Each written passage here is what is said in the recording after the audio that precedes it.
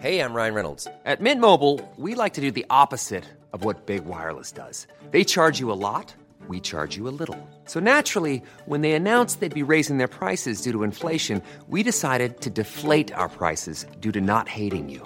That's right. We're cutting the price of Mint Unlimited from $30 a month to just $15 a month. Give it a try at mintmobile.com/switch. $45 up front for 3 months plus taxes and fees. Promo rate for new customers for limited time. Unlimited more than 40 gigabytes per month. Slows full terms at mintmobile.com.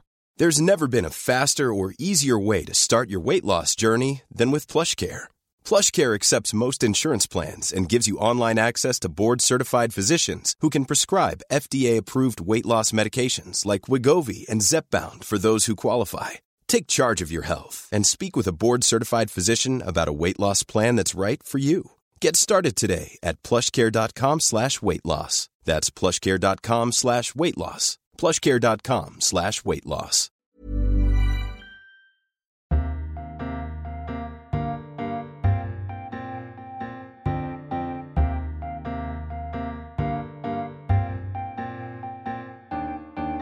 Welcome to a brand new edition of Freedom Books, Flowers and the Moon, the podcast brought to you each week by the Times Literary Supplement. My name is Stig Abel, the editor of the TLS, and with me is the TLS's answer to William the Conqueror's companion, Robert of Moulins, who became a great feudal landlord in the second half of the 11th century. It's Thea Lenarduzzi. Thea, hello. Hello. I'm wondering how baroque and extravagant I can get with this. I mean, in what way would you say I resemble him most? Is it kind of my unrivaled wisdom and my military nous? You've looked him up, haven't you? Is it the crown? Have you looked him up? Yes or no? You have looked him up. The other thing I want to talk to you about is, in the lift down here, you made the suggestion that wearing a scarf stops you getting ill. Well, no, it lessens the symptoms. No, it does. It slows it down. But I refuse to accept that. How medically does wearing a scarf stop you getting a cough? Keeping your chest warm. But why? How? Would you not go ill if you went out with a... I don't ever wear a scarf. With like a décolleté top on? Oh, yes, you probably would get ill, wouldn't you? Great phrase, though. We can continue this later. Before we go on, remember, if you want to subscribe to the TLS, Google TLS subscriptions, type POD1 in the offer code section. You can get 6 issues for £6. And please do review us on iTunes. I haven't actually checked if anybody has done so since last week when Thea scandalously wanted to do the podcast equivalent of retweeting praise, but I am going to check at some point. You really got it in for me this week. No. It's affectionate. Coming up on the show today, in support of our wonderful science fiction issue this week, we have a long and thoughtful piece on the creation and adaptation of utopias and dystopias in modern thought. Chloe Houston will tell us more. And Thea, you've suggested to me that you have a favourite utopia. Does everyone not have a favourite? I don't have a favourite utopia. I don't really know what you mean. Well, I mean, either a fictional one or an actual constructed one. Mine is an actual constructed one. Where? Just outside of Venice, yes, there's a place called Palmanova. Yeah. Palmanova, which was built in mid-1500s, built by the Venetians as a fortress against the Ottoman Empire, and it was constructed as this enormous, I think, 8 or 9 pointed star. Okay. So they constructed this lavish architectural thing, and then found that no one wanted to live there. No one wanted to leave their home to take up a new life in this star. And so I think, and I owe Michael Keynes for this information now.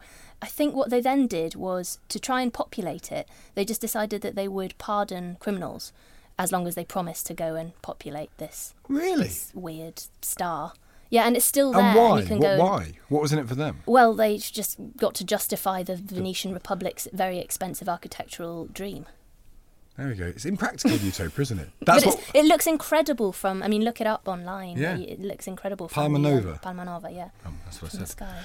We'll get into utopias then. Plus, Lucy Disney Dallas has been in conversation with Nick Harkaway, whose new novel she picked as one of her books of the year last week. And finally, does the world really need another biography of Muhammad Ali? Not least after that wonderful book, The Fight by Norman Mailer. Well, Norman Mailer's biographer, J. Michael Lennon, says yes and welcomes Jonathan Ive's new life of the greatest boxer of all time. Mike will explain why the book is so good.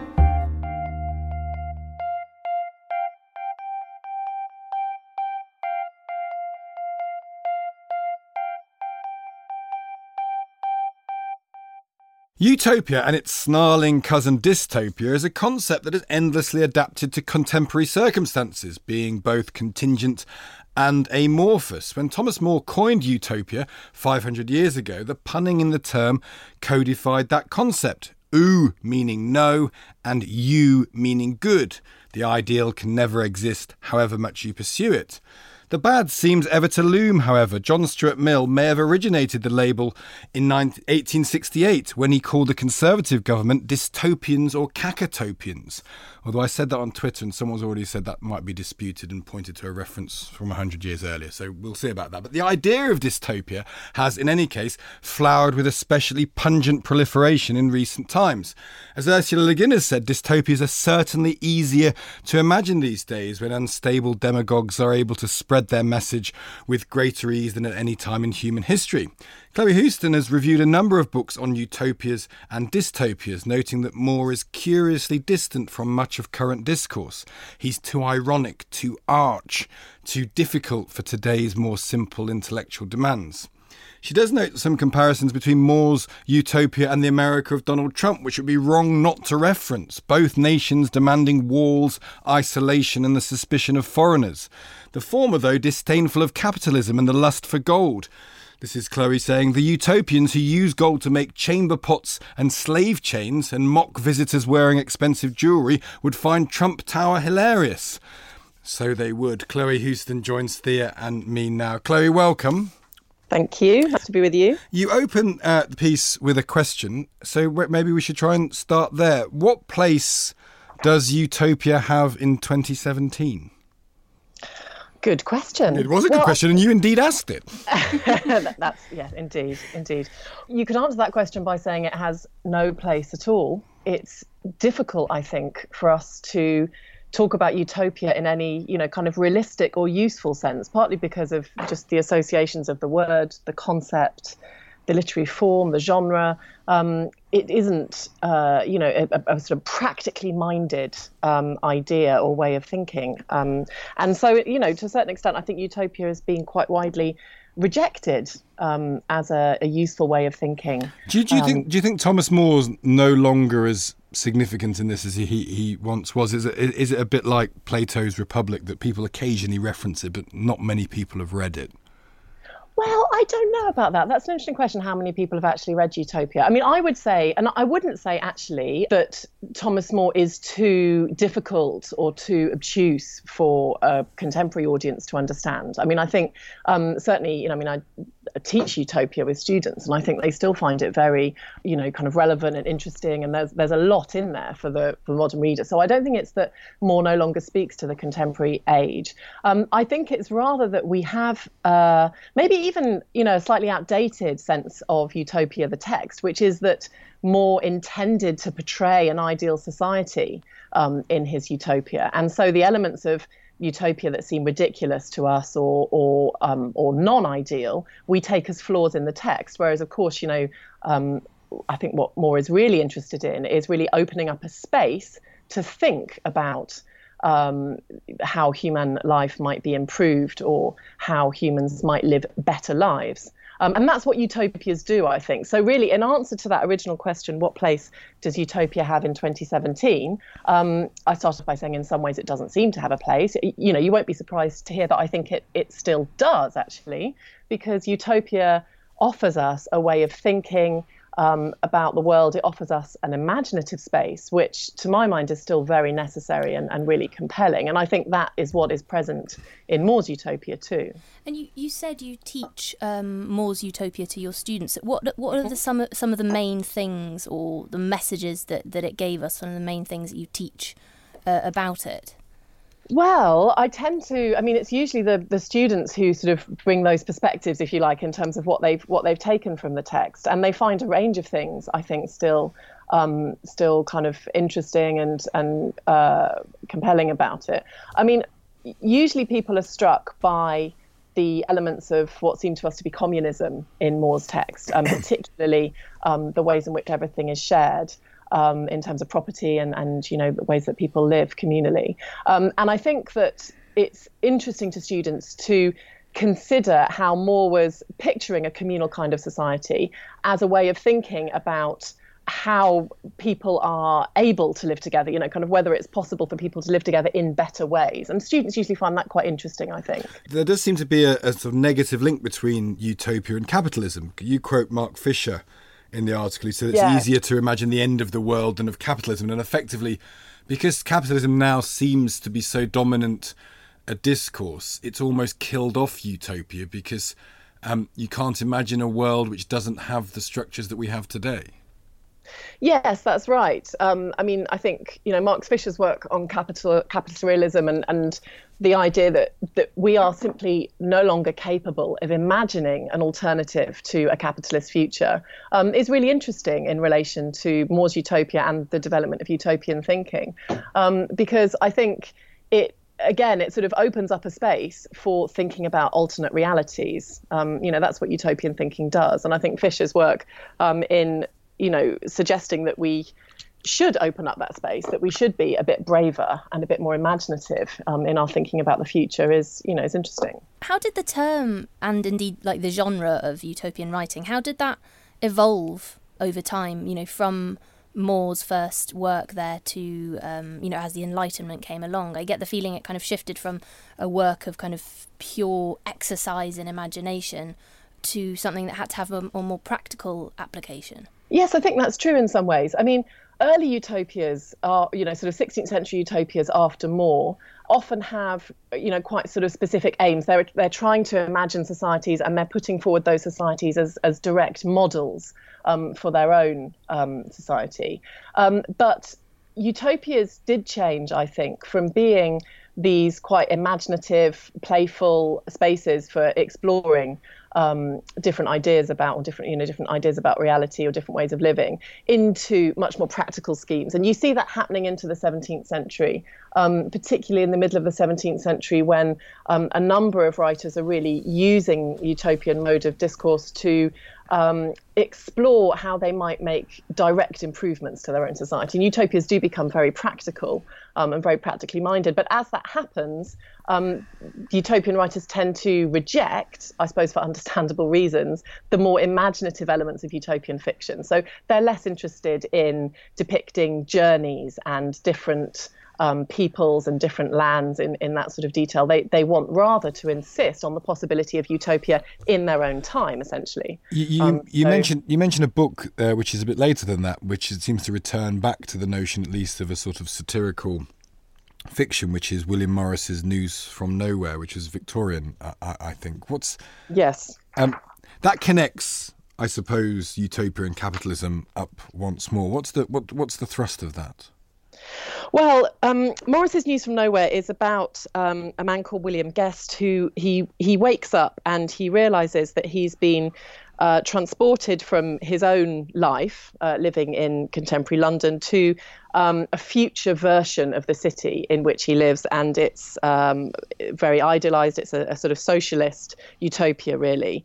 And the book explores, I think, a number of ideas that Morris had and sort of ideas that he was interested in terms of how society might work differently, how it might be improved. To a certain extent, it's also, I think, a response to global capitalism and its development, and Morris's anxiety, really, that people working and people who are kind of living and working in London at the time that he is are becoming distant not only from the product of their labour, but also from the natural world, if you like, from what is natural for people and what should be at the basis of their lives. It's interesting, you won't know this, but your piece is paired with a couple of other pieces, one of which is about a book called What Might Have Been by Ernest Brammer, who I'd never heard of.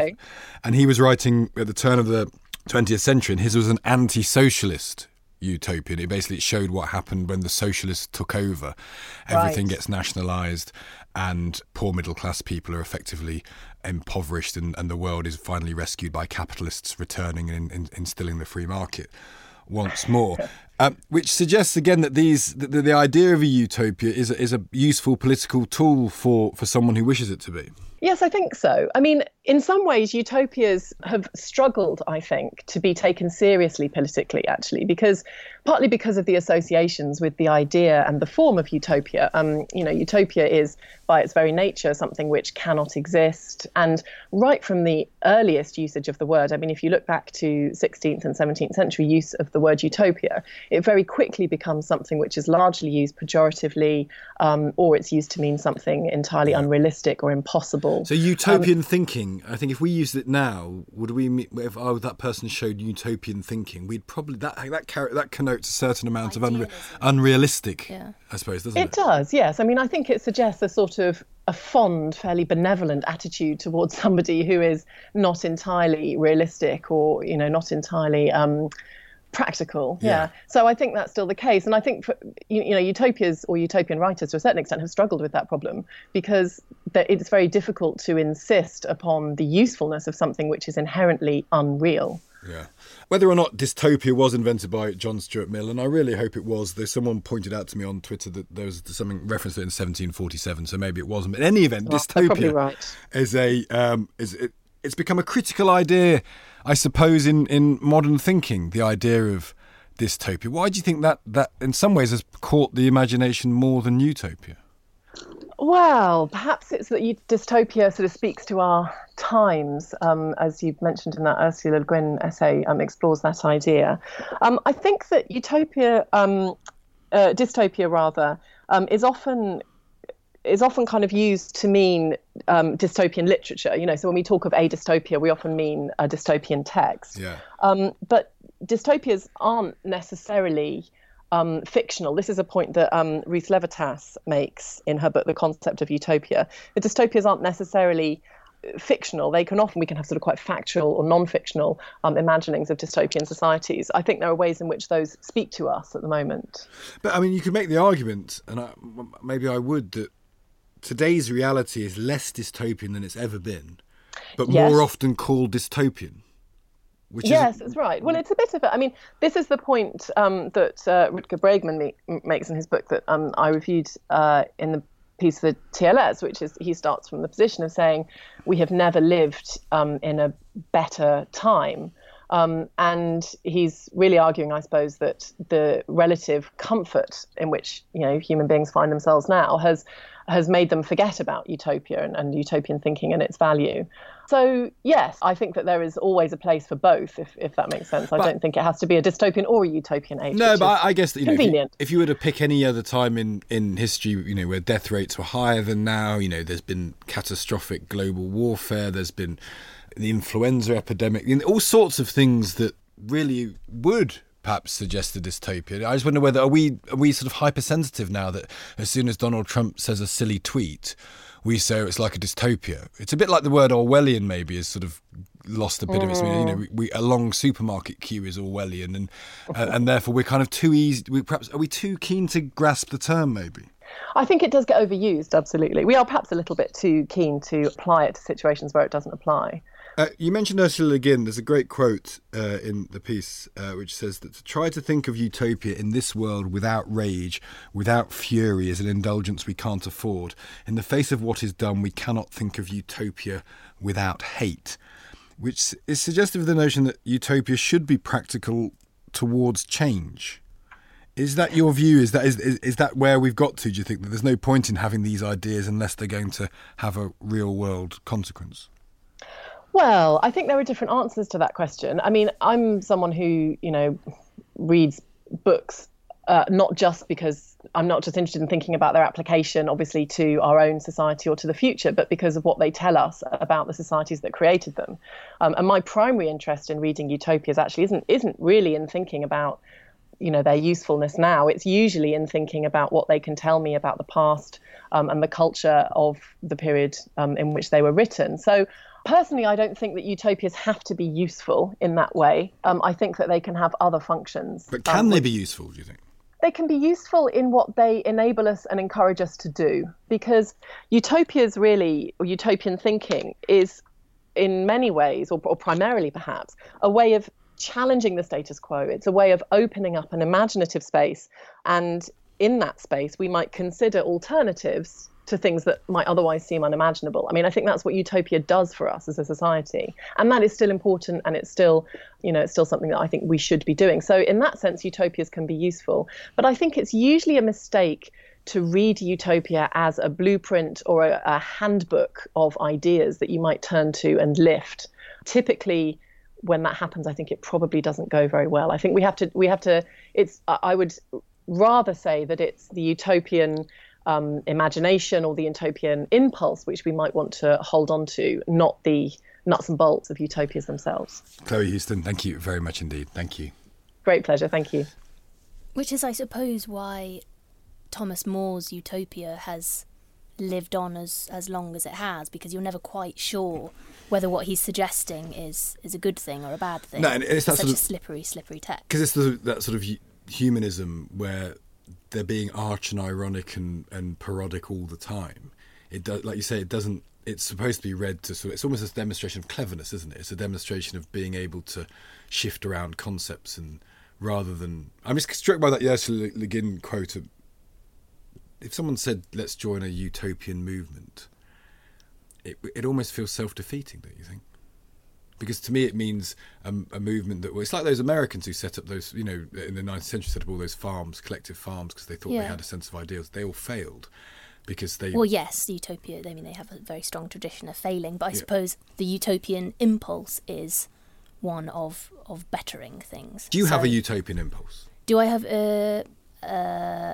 yes. Do you? Probably. I mean, in that I'm hopeful and I hope things will get better. Yeah, so I have the exact opposite of that. I have a cynical impulse, I think. I suppose it depends on what day it is, yeah. How I feel on the day. But, I mean, on the whole, yeah, I mean, I hope things will get better. And I suppose if people are working towards that by, writing sometimes outlandish texts that challenge us to think about whether public ownership or private ownership is better, then that can only be a good thing. I suppose with Thomas More's book, you have a society in which there's no such thing as private property, and all of the houses are built with exactly the same specifications, and no one's allowed to lock their doors, and I think people are moved around every few days so that they don't become attached to their own space. Yeah. So they're fundamentally equal. But then there's a little something that's slipped in, like the fact that to walk around this society, you have to be issued with a special license. Yeah. So you never really know where you stand. Yeah. And that is what makes you keep thinking about it and what you want and what could work and what couldn't. But it's interrogating it rather than... I think the notion of utopianism as a movement misses that, doesn't it, in that sense, because it's the irony or the interrogation is critical here. Because otherwise that bit there, you'd have Seamus Milne listening. Oh, that's a good idea. Everyone could move every he looks up from his notepad as you say that. Yeah, the Thin Controller. His nickname is. Yeah, I love that.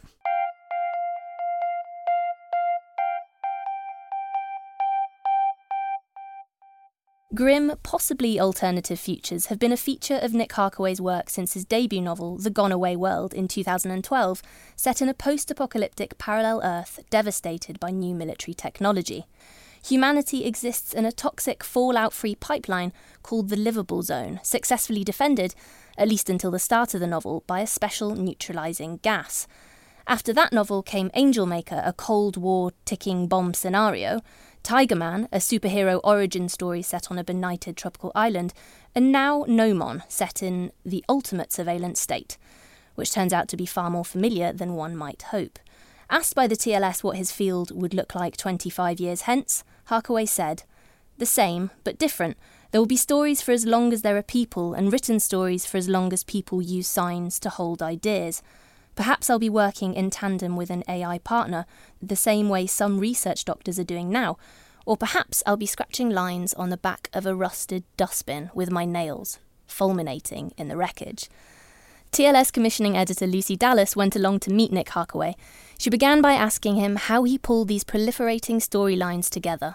Whenever you have a detective story, you have a simple spine in that you have a crime, an investigation and a solution. Mm-hmm. This one's folded in upon itself, but in a sense that remains the truth. However, obviously you have multiple woven narratives, unreliable storytellers and so on, And so, yes, there's some complexity there, but in a sense, my whole job over the course of whatever it was, 3 or 4 years, was to make it so that the complexity was, for the most part, on my end, and you can actually apprehend what's going on. But did you kind of map it out? I would normally map it out, but Yeah. in fact this apparently is what happens when I don't, in the sense that I knew approximately where I was going and I knew where I was beginning. But with this one, although, I told each story and I had a fair sense of what was going to happen in each of the sort of subsidiary narratives and so on, but I couldn't map it all out because the interplay is too complex. My head would have exploded. You can't carry all of this in your head. Yeah, that's what I was wondering. And so I have always been very much a planner, not exhaustively, but I like to plan stories and know where they're going so that I can sort of note where I am as I write and so on. And this time I didn't do that, with the consequence that it is baroque, complex, many-layered, fascinating, and it took forever. And it was slightly infuriating, but also very rewarding. Well, it's very rewarding to read, but as I say, it's simple in the sense that there is a detective story which works itself out. But would it be fair for me to say it's not A to B? It's definitely not A to B. No, it's sort of A, B, C, pi, gamma, 5, exactly. D. Through a different alphabet for a while. Indeed, we do duck in and out. Yes. I'm going to make you work from the beginning, I'm afraid, because I'm going to say that usually I would start by giving a brief summary of the book. But I found this a rather difficult book to summarise briefly. So how about I start off and you join in and tell me if I've got it wrong or what's important about X, Y or Z, something like that. How does that sound? Absolutely, let's go. OK, good.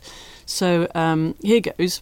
Nomon is the story of Diana Hunter, a citizen of a near-future Britain, which is under total surveillance, which has come about democratically. And this system, with a capital S, is thought of by the vast majority of the population as being benign and protective. So far, All so right, good. so far, so good. Except by the time the first thing we learn in the book is that Diana Hunter's dead. That's the... Yes, but it is her story. It is. Am I allowed to say that? Sorry, I can't contradict you. It's your book. No. I mean, it is her story. It's also the story of the detective investigating what's happened. Yes. No, I mean, quite. It is a salient fact that on the first page we are told she is dead. Yes. So in this society there are mini votes happening all the time, and the will of the people is scrupulously consulted, so it doesn't feel, or on the face of it, it's not coerced, it's not totalitarian. No, it is by all means the most democratic society ever created, rolling plebiscite democracy. Absolutely marvellous, yeah.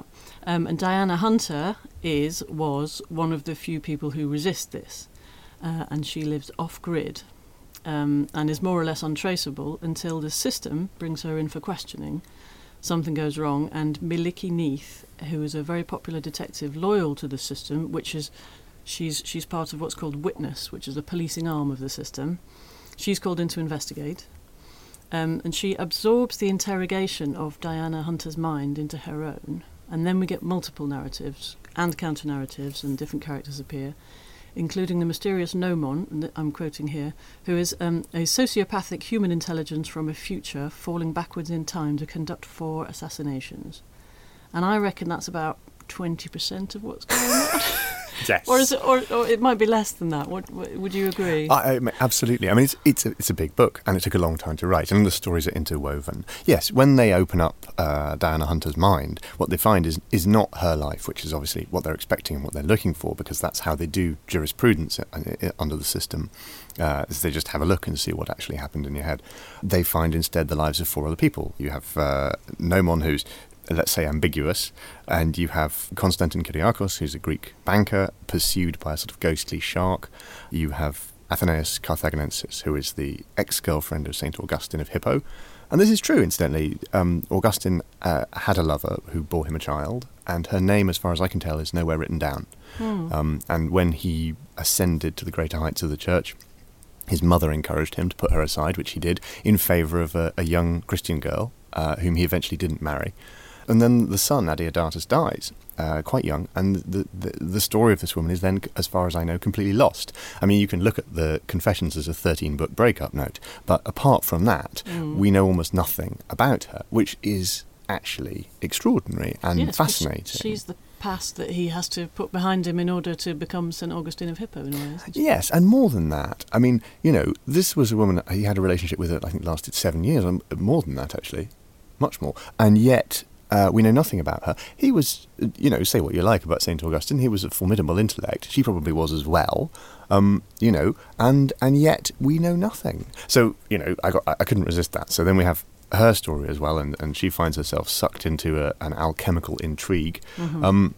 And then we have Berihun Bekele, who is an Ethiopian pop artist in the 70s in Addis Ababa, who then has to flee and ends up here, and who finds that his granddaughter has created a games design company, which he then works for with curious and unlikely results. So, it's a big, wide sequence of narratives which are all bound together. And, of course, it's not just that they're sort of concealed in Hunter's head, they're trying to tell us something. And how did you keep hold of it? Because it reminded me a little bit. It didn't remind me of any other book, really, but the only thing that the structure of it reminded me of, though it's not symmetrical in the same way, is David Mitchell's Cloud Atlas. Right. With Gnomon, I thought it was more like Matryoshka dolls, like buried inside each other. And each one you got in, you had to find the next one. Obviously I was reaching for things like Cloud Atlas and Umberto Eco and so on. It does have a Matryoshka doll structure. It also has a slightly, if I'm right, it still has a sort of bilateral symmetry. Normally I would break things into three, because 3 acts as crime, investigation, solution, and so on. But this one actually, although it does have that structure in it as well, it splits down the middle, and things go to a peak and then sort of they go down the other side and then they peak again, but there's a kind of mirror image in the middle of the book. Mm-hmm. Like a butterfly. Yes. Oh, exactly. Oh, very nice. No, I'm going to use that next time. That's much better than a peak in the middle. Yes. No, exactly like a butterfly. Or a Rorschach blot. Yeah. And it also seemed to me that the language is quite experimental as well. Sometimes it breaks down under pressure. Yes. There's a specific moment where you have a character under almost unimaginable mental stress, and the language starts to break down, which is something I would probably not have dared to do until now. I'm wary of experimental writing in that sense. I think, it can be absolutely amazing, but it can also just be annoying and obstructive, and I didn't want to do that. But when I got to that point in the book, I just didn't see there was any other way of expressing what was happening than to let the language break down. But you didn't feel that you had to keep it within a, let's say, conventional narrative? I think with this book I just followed the narrative wherever it was going, and very often I went down blind alleys and had to come back and go somewhere else. Always in approximately the same direction, but sometimes I would just be thinking, this has gone the wrong place and I can't go onwards from here. The Coen brothers are very fond of saying that some of the best writing they do is when they write themselves into a corner and have to write themselves out again. Mm-hmm. And I definitely did that in this book, but I also occasionally just erased the corner. Right, you're into a corner. And just kind of like, actually, yes, okay, I'm stuck. This book is already long enough. It does not need a 250-page digression to get me out of this particular corner. It feels very different from your other novels, especially The Gone Away World and Angel Maker, which seem to me to be lighter and more consciously playing with genre, like science fiction and fantasy and anime and steampunk. Are you less concerned with those genre ideas? I know there are elements of genre in it, as you said, detective story, and there's science fiction, and there is also dystopia, I guess. Yeah, obviously there's a progression going on, because I wrote Gone Away World 10 years ago, and I've written a lot of things since then. And Gone Away World and Angel Maker are, on some level, I think they're more apologetic. I've always been wary of being too serious. For me, it has a connotation of putting yourself forward, which is, of course, very un-British. But this time, in this moment, this was the book I wanted to write, and so here we are. It's very interesting about the way in which we treat genre and the way in which we treat literature, and I think, in a sense, that relationship is changing. There's an acknowledgement going on that, apart from anything else, a lot of things that would have been genre at the time are now hallowed by the passage of time. Raymond Chandler is genre, but he's fabulous, Yeah. I think you don't need the but. No, you don't need the but. Well, precisely. But on some level, there's still, particularly with science fiction, there's still the kind of two cultures, C.P. Snow discussion going on. Yeah. And particularly, I'm fascinated by this, because apart from anything else, I think it absolutely has to be that we include technology and science in our literary writing and in our general fiction writing, because without those things you do not have a real picture of what humanity is. I think people very often tend to try to reach for an emotional truth of humanness when they're writing books, and they think mobile telephones, computers and so on get in the way of that, and therefore I will discard them in the narrative. There's a fascinating dialogue about it between Paul Auster and J.M. Coetzee. in their letters, where they talk about this. And I, with the greatest of respect to Coetzee, I don't think you can get away anymore with simply refusing to use communications technologies and refer to science and describe the human condition, because you're just writing historical fiction about sort of 1992 and claiming it's contemporary, and it just isn't anymore. There are places in the world you can go to where there are fewer of those things, but then you've already engaged in a kind of flight from your topic. Mm-hmm. The underlying human truth that you're looking for isn't there, because we've always created ourselves in cooperation with our machines, from the moment when we started using flint through the mechanical clock, without which you can't have capitalism, with which we all live, and so on. These things are fundamental to what and who we are, and to ignore that relationship is I think, spurious, and I'm very pleased that we are increasingly allowing narratives with technological elements into the sort of wider discussion of general fiction and so on. I also think it's critical because so much of our lives now are defined by and bounded by technology, that if we don't discuss technology as part of the popular discourse and so on, and as part of the human discourse, we end up being amazed by it all the time and being caught by surprise. So we didn't talk about deep data analysis and the effect it could have on elections, and lo and behold, here we are. We're not talking about CRISPR-Cas. We're not talking about these extraordinary developments in technology and in biotechnology, and the result of that will be, unless we start to have the conversation, we will end up being amazed by the fact that that direction has already been chosen when we wanted. Look what happened. Oh, look what happened. It begins with the conversation. Oh, it sounds like science fiction, but... Yeah. And the thing is, it doesn't sound like science fiction anymore, because it is simply the world that we inhabit. The fact that it surprises us is because we don't talk about science and technology. And in fact, the dialogue around this book is fascinating to me, because when I started writing Gnomon, it was sort of 2013, 2014, and I invented a bunch of technologies of surveillance. And specifically, I extrapolated direct neural interview, where you go into a room, not unlike this one, and lie down, and they read your mind. Can I just say that's not what we're doing here? This is a conventional studio situation. And yet, as I imagine it, there's a camera on the wall, there's a whole bunch of recording equipment, and there's a glass window and a booth with someone watching us. It's not completely different. But that direct neural interview in the book requires surgery. They go in and they put in a chip on the brain, and then, having done this rather invasive thing, they then kind of tidy up your brain. And one of the sort of happy side effects of having one of these interviews is that your brain works better for a bit, because you've been kind of sort of sluiced out and they've blown the dust out. Earlier this year, a researcher at Caltech named Doris Tsao announced that she and her team had successfully read an image, or reconstructed an image, from the brain of a monkey. And the quality of that image, if you go online and have a look, you will see it is effectively a passport photograph quality image. Gosh. So what I wrote about was fictional then. Now the book has come out, and it 3-4 years for it to happen. Is no longer completely fictional. It's now a sort of plausible thing. I knew there was a guy in Japan who could read vague images from your mind with an fMRI machine when I started writing. But the change in what's possible is spectacular. Now, before someone says in a trial, criminal trial, well, actually, we'll just put a headset on you, we should ask ourselves whether that's self-incrimination or whether that's perfect justice. Yes, which is what's going on, isn't it, in Gnomon, that perfect justice is what's assumed. I was interested, we'll talk about technology and privacy as well, but one of you suggest in the book as a boundary of privacy is the skin. Yes. That let's have it as a basic rule. Somebody suggests, okay, nobody should put anything onto your skin. How about that as a boundary? Yeah. And as a more simple version of what you were saying there, I was just reading about people who've had microchips put in under the skin to open doors, and have been using them this lady's been using them for a year and a half to open the doors and to get into your lab, and it's basic at the moment, but it won't be for very long. No, absolutely. And, the stuff is reasonably extraordinary. And there was a case in Ohio a couple of years ago of a guy whose pacemaker data was used to challenge his alibi in a criminal trial. Now, and the judge in the trial said, this is not sufficiently private that there is a problem. The pacemaker wasn't sufficiently private. The data from the pacemaker was not a sufficiently private thing. There were more private things that he would be more worried about, he said. Right. Now, I find it difficult to imagine anything that is more sort of basic than your actual heartbeat. Something in your heart. It does sound pretty private. It does sound private to me. So, all right, if you feel that way, then we should probably legislate that. or at the very least we should create it as a sort of state of guidance for interrogation, and for investigation. No, actually, you can't bring pacemaker data into the court in the UK.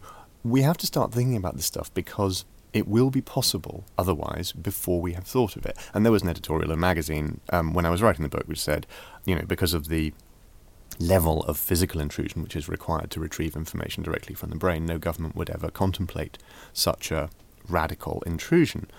And I thought, well, okay, hang on, let's posit the favoured emergency scenario of people who want greater security powers, the ticking time bomb terrorist. How quickly would that person be on an operating table in quite a lot of countries before the judge had her wig on? Yeah. So actually we have to ask that question. If it becomes less necessary to do physical intrusion, if you can just put a headset on somebody, actually there's going to be a demand that we do it. And it's arguable that demand is actually fair enough. Only, as it transpires, memory is not a video camera. Nor is it reliable. It's not reliable. And in fact, we remake it every time we remember something, we change it in our minds, because as it turns out, memory has evolved as a tool for helping us make good decisions today, not for recording what actually happened yesterday. So it's updated in the light of subsequent experience. So then, what are you actually reading, and how quickly does that memory decay past the point where it's usable in a criminal trial? Questions that we don't ask.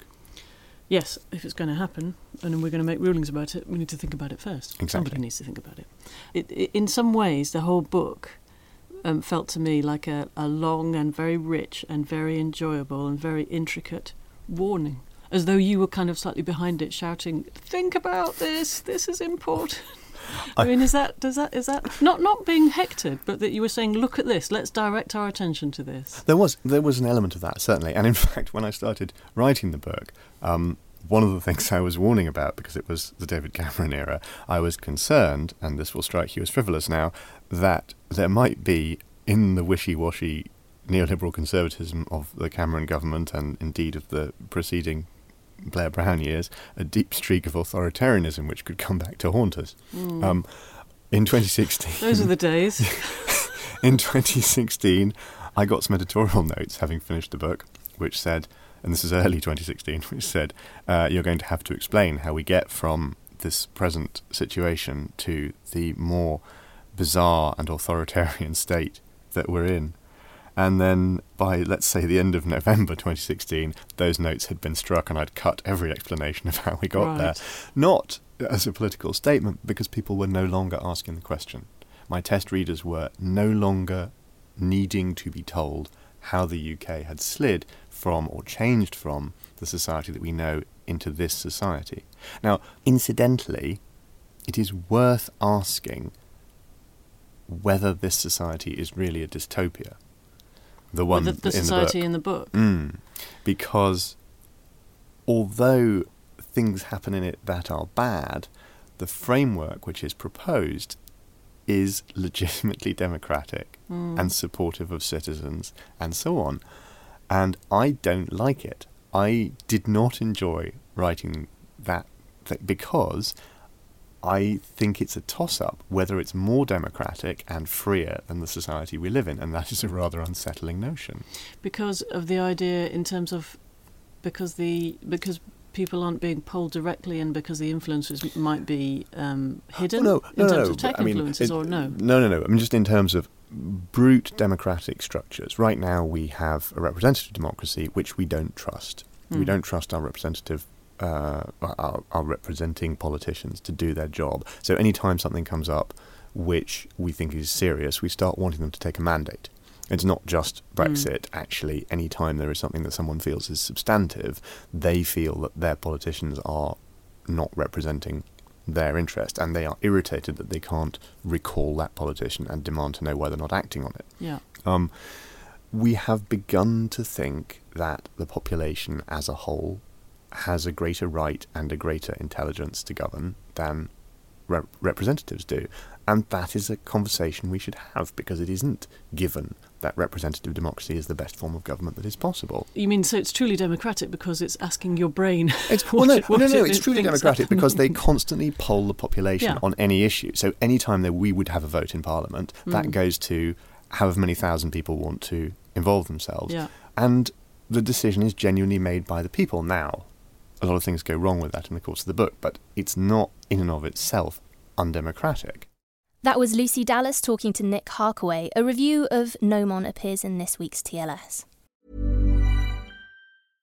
How would you like to look 5 years younger? In a clinical study, people that had volume added with Juvederm Voluma XC in the cheeks perceived themselves as looking 5 years younger at 6 months after treatment. Look younger, feel like you. Add volume for lift and contour in the cheeks with Juvederm Voluma XC. Reverse signs of aging by adding volume to smooth laugh lines with Juvederm Volure XC. For important safety information and to find a licensed specialist, visit Juvederm.com. That's JUVEDERM.com. Not for people with severe allergic reactions, allergies to lidocaine, or the proteins used in Juvederm. Common side effects include injection site redness, swelling, pain, tenderness, firmness, lumps, bumps, bruising, discoloration, or itching. There's a risk of unintentional injection into a blood vessel, which can cause vision abnormalities, blindness, stroke, temporary scabs, or scarring. Talk to a licensed specialist to find out if it's right for you.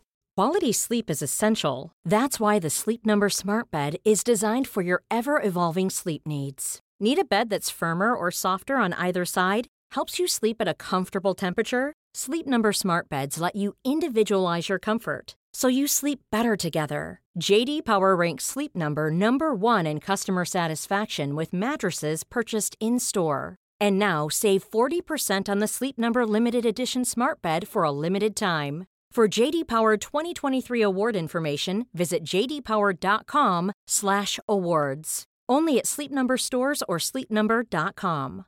Ready to pop the question? The jewelers at BlueNile.com have got sparkle down to a science with beautiful lab-grown diamonds worthy of your most brilliant moments. Their lab-grown diamonds are independently graded and guaranteed identical to natural diamonds, and they're ready to ship to your door. Go to BlueNile.com and use promo code LISTEN to get $50 off your purchase of $500 or more. That's code LISTEN at BlueNile.com for $50 off. BlueNile.com, code LISTEN.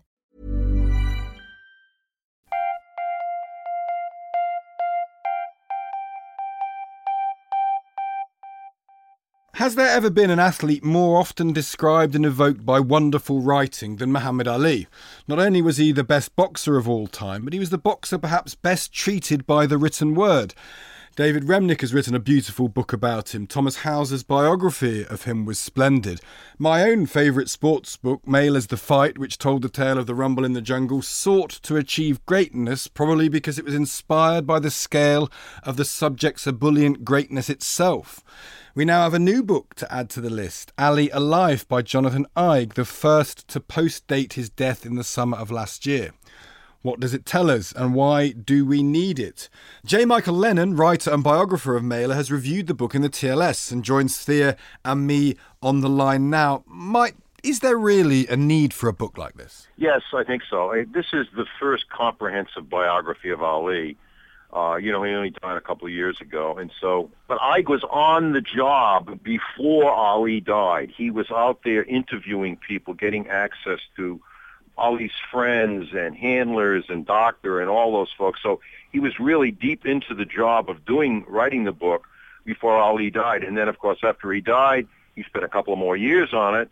And so it's the first comprehensive biography of Ali.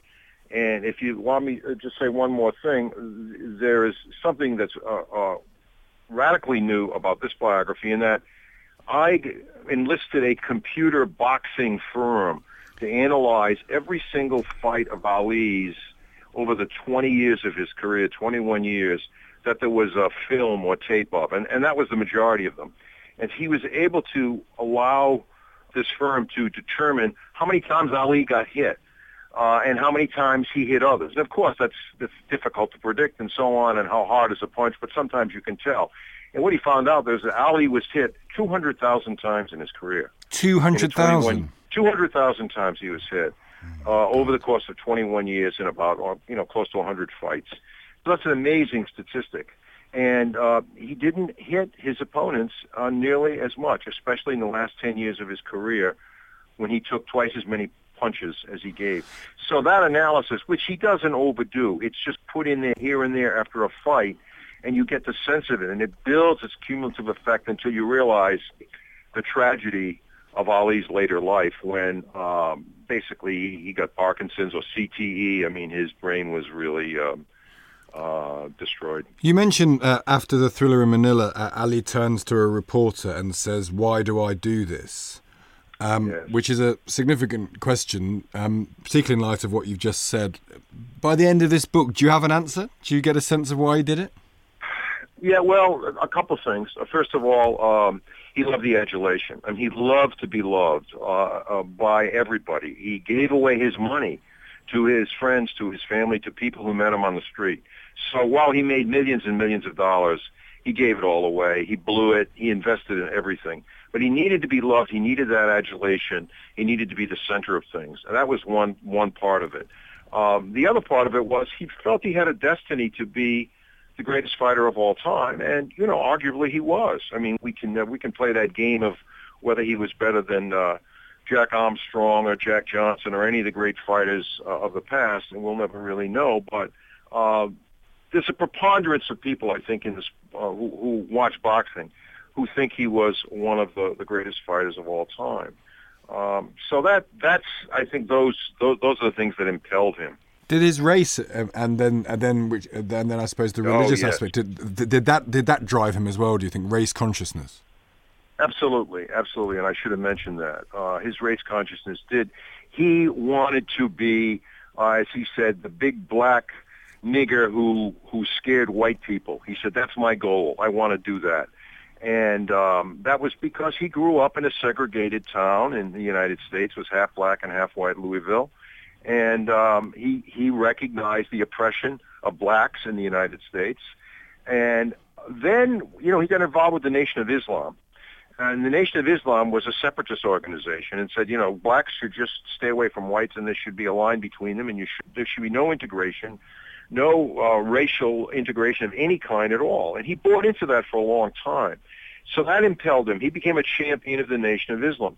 Later on, he came to his senses and he realized that it was that it itself was a racist organization, and he slowly, disintegrated his ties and became sort of a mainstream Muslim. He made a pilgrimage to Mecca, took the Hajj. So in many ways, his life paralleled that of Malcolm X's, in that he began hating whites and hating and wanting a separatist existence. But as time went on, that ameliorated, and he had a much broader humanistic version of the relation between the races. And of course he was involved with Malcolm X as well, certainly in the earlier stages. And then Martin Luther King, what did he make of him? Their impressions of each other, I think, changed over time. Yes, they did. Initially, they were quite opposed to each other because Martin Luther King really had nothing but enmity for the Nation of Islam. But when they saw that their causes could combine, and this was during the Vietnam War, when Ali was convicted of draft evasion. And Martin Luther King made this terrific historic swerve when he said, this isn't just about civil rights. This is also about the rights to resist an unjust war. And so he linked the anti-war campaign that was going on in the late 60s in the U.S. with Ali's effort, and they became allies in the war and against the war. And in time, it was Ali's resistance to the war in Vietnam that overshadowed everything and made him went from being one of the most despised people in the United States in I'd say around 1965.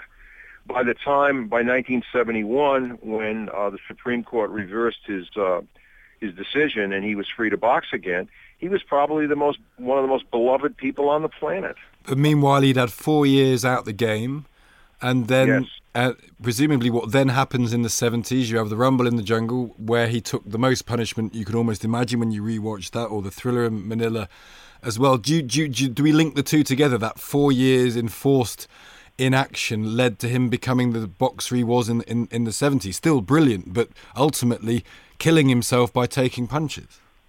You put it perfectly. That's what he was doing.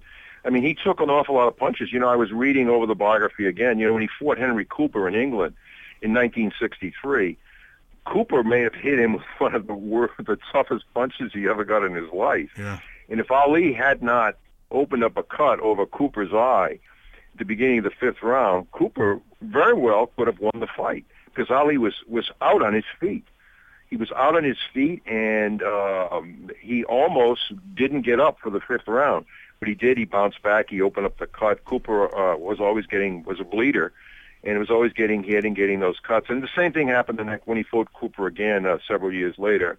It was a disaster, and Cooper was bleeding all over, and Ali won. Ali knew how to open up cuts over people's eyes and faces.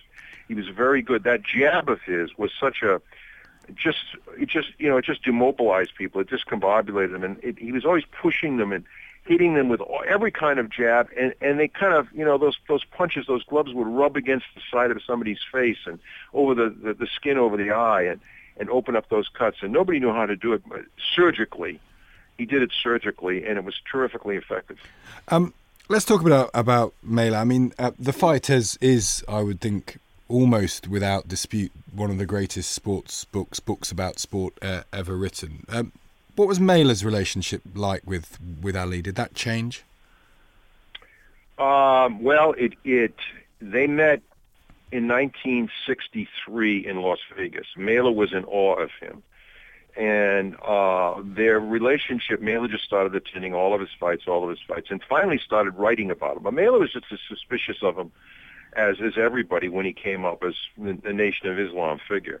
He didn't really care for him that much, but he was intrigued by them. He saw Mela had, an eye for the unusual, and he saw that Ali was not an ordinary fighter. There was something different about him, and he was very brash and outspoken, and of course Mela was himself. So Mela said, "I'm your intellectual progenitor. I'm the one that is doing intellectually what you're doing in the ring." And then when Mela wrote about his fights with Joe Frazier in 1970, the 1971 fight in New York City, and then of course with the fight, Ali began to have great respect for Mela.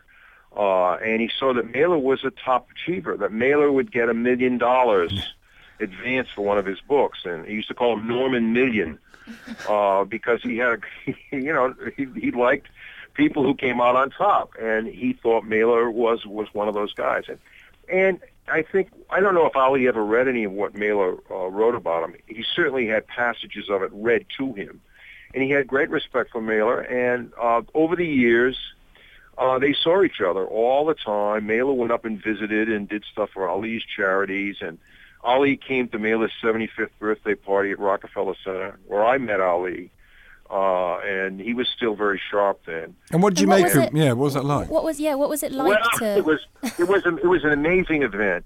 There was maybe 500 people there, and many of the most famous writers in America were there. William Styron was there, and George Plimpton was there, and Susan Sontag. All these people are in the room, all coming up, shaking Norman Sanford's birthday, and all the waiters, who were mainly Hispanic and African-American waiters, were passing out hors d'oeuvres, and they didn't care if William Styron was there. They could care less. All of a sudden, there was a hush in the room. Everybody stopped. There was no talking, and we looked over the corner of the room, and there was Ali walking in. And all the waiters immediately just went right over to him and surrounded him and patted him on the back and shook his hand. And he became a celebrity. He took over the party. And so eventually he got over to Mela, and I got to meet him. And Ali leaned over, and Mela told him who I was, and I was there with my wife and my son. He leaned over, and he got very close, and he said to me, "You're not as dumb as you look." And I didn't know what. What did you say to the Mike? What did you say to that? Or insulted. Yeah. What did you say? When I read Ike's biography, I found out that was a line he used for many, many years. Yeah.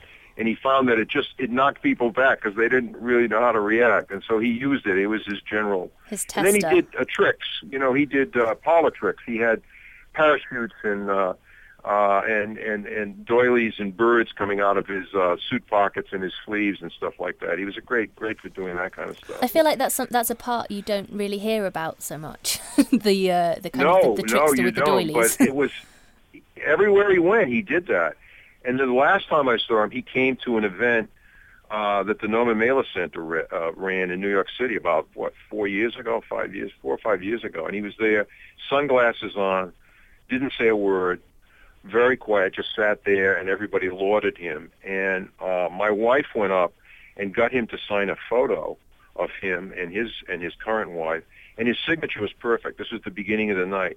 At the end of the night, I went up and I had a copy of The Fight, Mailer's copy, and it was signed by Mailer. And I said, I'm going to get Ali to sign it, and I'll have maybe the only one in the world. And I went up, and his sister-in-law told him who I was, and they put a pen in his hand, and he just kind of scribbled. It wasn't a signature, and I could tell that just in the stress of that evening, just immediately, he was almost turned to stone. It was very, very sad. Mm-hmm. He could not speak at all. For the last 5 or 6 years of his life, he barely was able to say a word. So the end of Ike's biography, which is a terrific book, the interviews and the background are fabulous. And but the saddest thing is the ending is that Ali, the guy who was the classic extrovert, changed what a star athlete was for all time. I mean, you didn't hear Joe DiMaggio or Lou Gehrig or any of the great baseball players, or even Joe Louis. They didn't talk a lot. They were not out. Ali changed all that. And here, this terrific the gaseous Cassius, as they called him, was just a silent figure.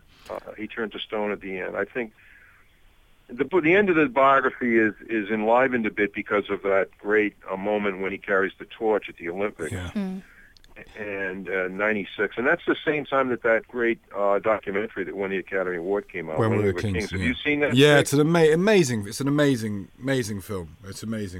I'm just finally, Mike. Do you think Ali was conscious then in those later years of the price he'd paid for his success, the price he'd paid for his greatness, and that was the illness that was slowly eating him away? Do you reckon that's a calculation he ever made in his mind? Yes, I think he did, and Ike is very good at, people would say to him, they would ask that question essentially to him, champ, you took an awful lot of punishment, but was it worth it? And he said, yes, it was worth it. He said, I would do it all over again. I'd take every single punch for what I did for my people, for what I did for the sport, for what I did for my family, and, all of that. I mean, he became really a very religious person, and a very generous person, and he felt that he could do good in the world after his boxing career, and of course he tried to do that. I mean, he gave away, the money he gave away, and the money he was cheated out of. Don King was one of the great, he used Ali, and he would give Ali suitcases full of money, and it might be $25,000 in it. And then he'd get him to sign a contract. And, he knew that Ali didn't understand how checks work. Ali just liked cash. He would fill up the top drawer of a hotel bureau in a hotel and tell Ali to go in. You can take as much as you can with both hands. He'd rather take that than a check for $500,000. Amazing. And that was how simple he was when it came to money. He was vastly ignorant when it came to anything financial. Mm. Well, Mike, thank you so. I mean, it's your piece is full of stories. This book is clearly full of stories. It's been a great pleasure talking to you today. Thank you very much. Okay, thank you. That party, incidentally, Thea. Were you there? Yeah. Who would not want to be at that party? New York. When Mailer's 75th? When would that have been? About 12 years ago. Yeah. So just all of that sort of when there were still lots of, because there aren't really any great American writers around like there were then. And the ones that Mike just listed, Susan Sontag drifting around, all of that sort of stuff. There is something so literary about someone like Muhammad Ali. Exactly. Because people would just gravitate towards him because he would be perceived as this enigma. That was part of what Mailer was criticised for, wasn't it? When he wrote. Have you read the book? No, I haven't. I've only absolutely. read I mean, it's like extracts. all Mailer. I've read a lot of criticism about it. It's slightly overwritten, but because he's inspired. But you can see it's one of those perfect matches of writer and subject, because Ali was kind of ridiculous. His mouth ran away from him the whole time. He bordered on genius and then easily lapsed into sort of facility, and that's exactly what Norman Mailer was. Yeah, and then Mailer did the thing of putting himself so much in it. Yeah, but it's really good though. I mean, I remember reading it when I was a teenager, and it just knocked me over with how. I mean, you don't get sports writing like that ever, and he just clearly, and the whole, because it was so crazy. He's in Zaire, and he gets injured, has to stay there, and the dictator of Zaire is pretty much keeping him there. And there's this great bit in it which I always think of about Donald Trump and actually anything in modern politics. The dictator he wants to remove all colonial traces, and he says, okay, we're going to call the currency Zaire to reinforce our nationhood. And someone says to him, actually Zaire is a Portuguese word, it's a colonial word. And what happens is that's the point in which the dictator then calls everything in the country Zaire. Is that when you make a mistake, if you're an autocrat, you double down immediately. Yeah. You immediately say, all right, the river's Zaire, this is Zaire, it's the Zaire currency, Zaire bank. We'll own it. We'll own it, and then we'll obliterate any argument because we're just going to do it. So, yeah, and the book's full of stuff like that.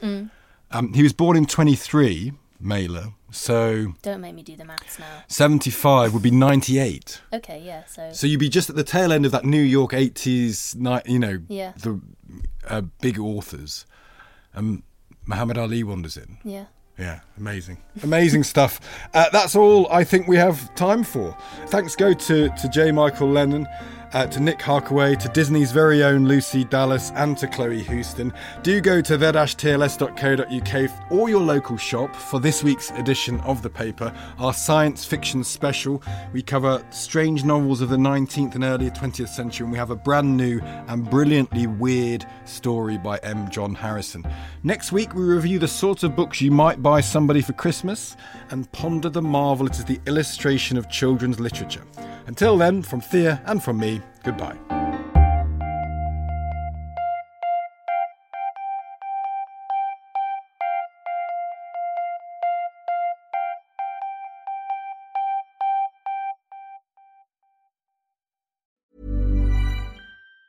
Mom deserves the best, and there's no better place to shop for Mother's Day than Whole Foods Market. They're your destination for unbeatable savings, from premium gifts to show-stopping flowers and irresistible desserts. Start by saving 33% with Prime on all body care and candles. Then get a 15-stem bunch of tulips for just $9.99 each with Prime. Round out Mom's menu with festive rosé, irresistible berry chantilly cake, and more special treats. Come celebrate Mother's Day at Whole Foods Market. Hey, it's Danny Pellegrino from Everything Iconic.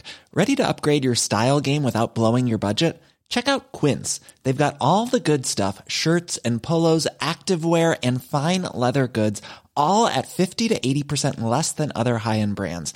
And the best part? They're all about safe, ethical, and responsible manufacturing. Get that luxury vibe without the luxury price tag. Hit up quince.com/upgrade for free shipping and 365-day returns on your next order. That's quince.com/upgrade.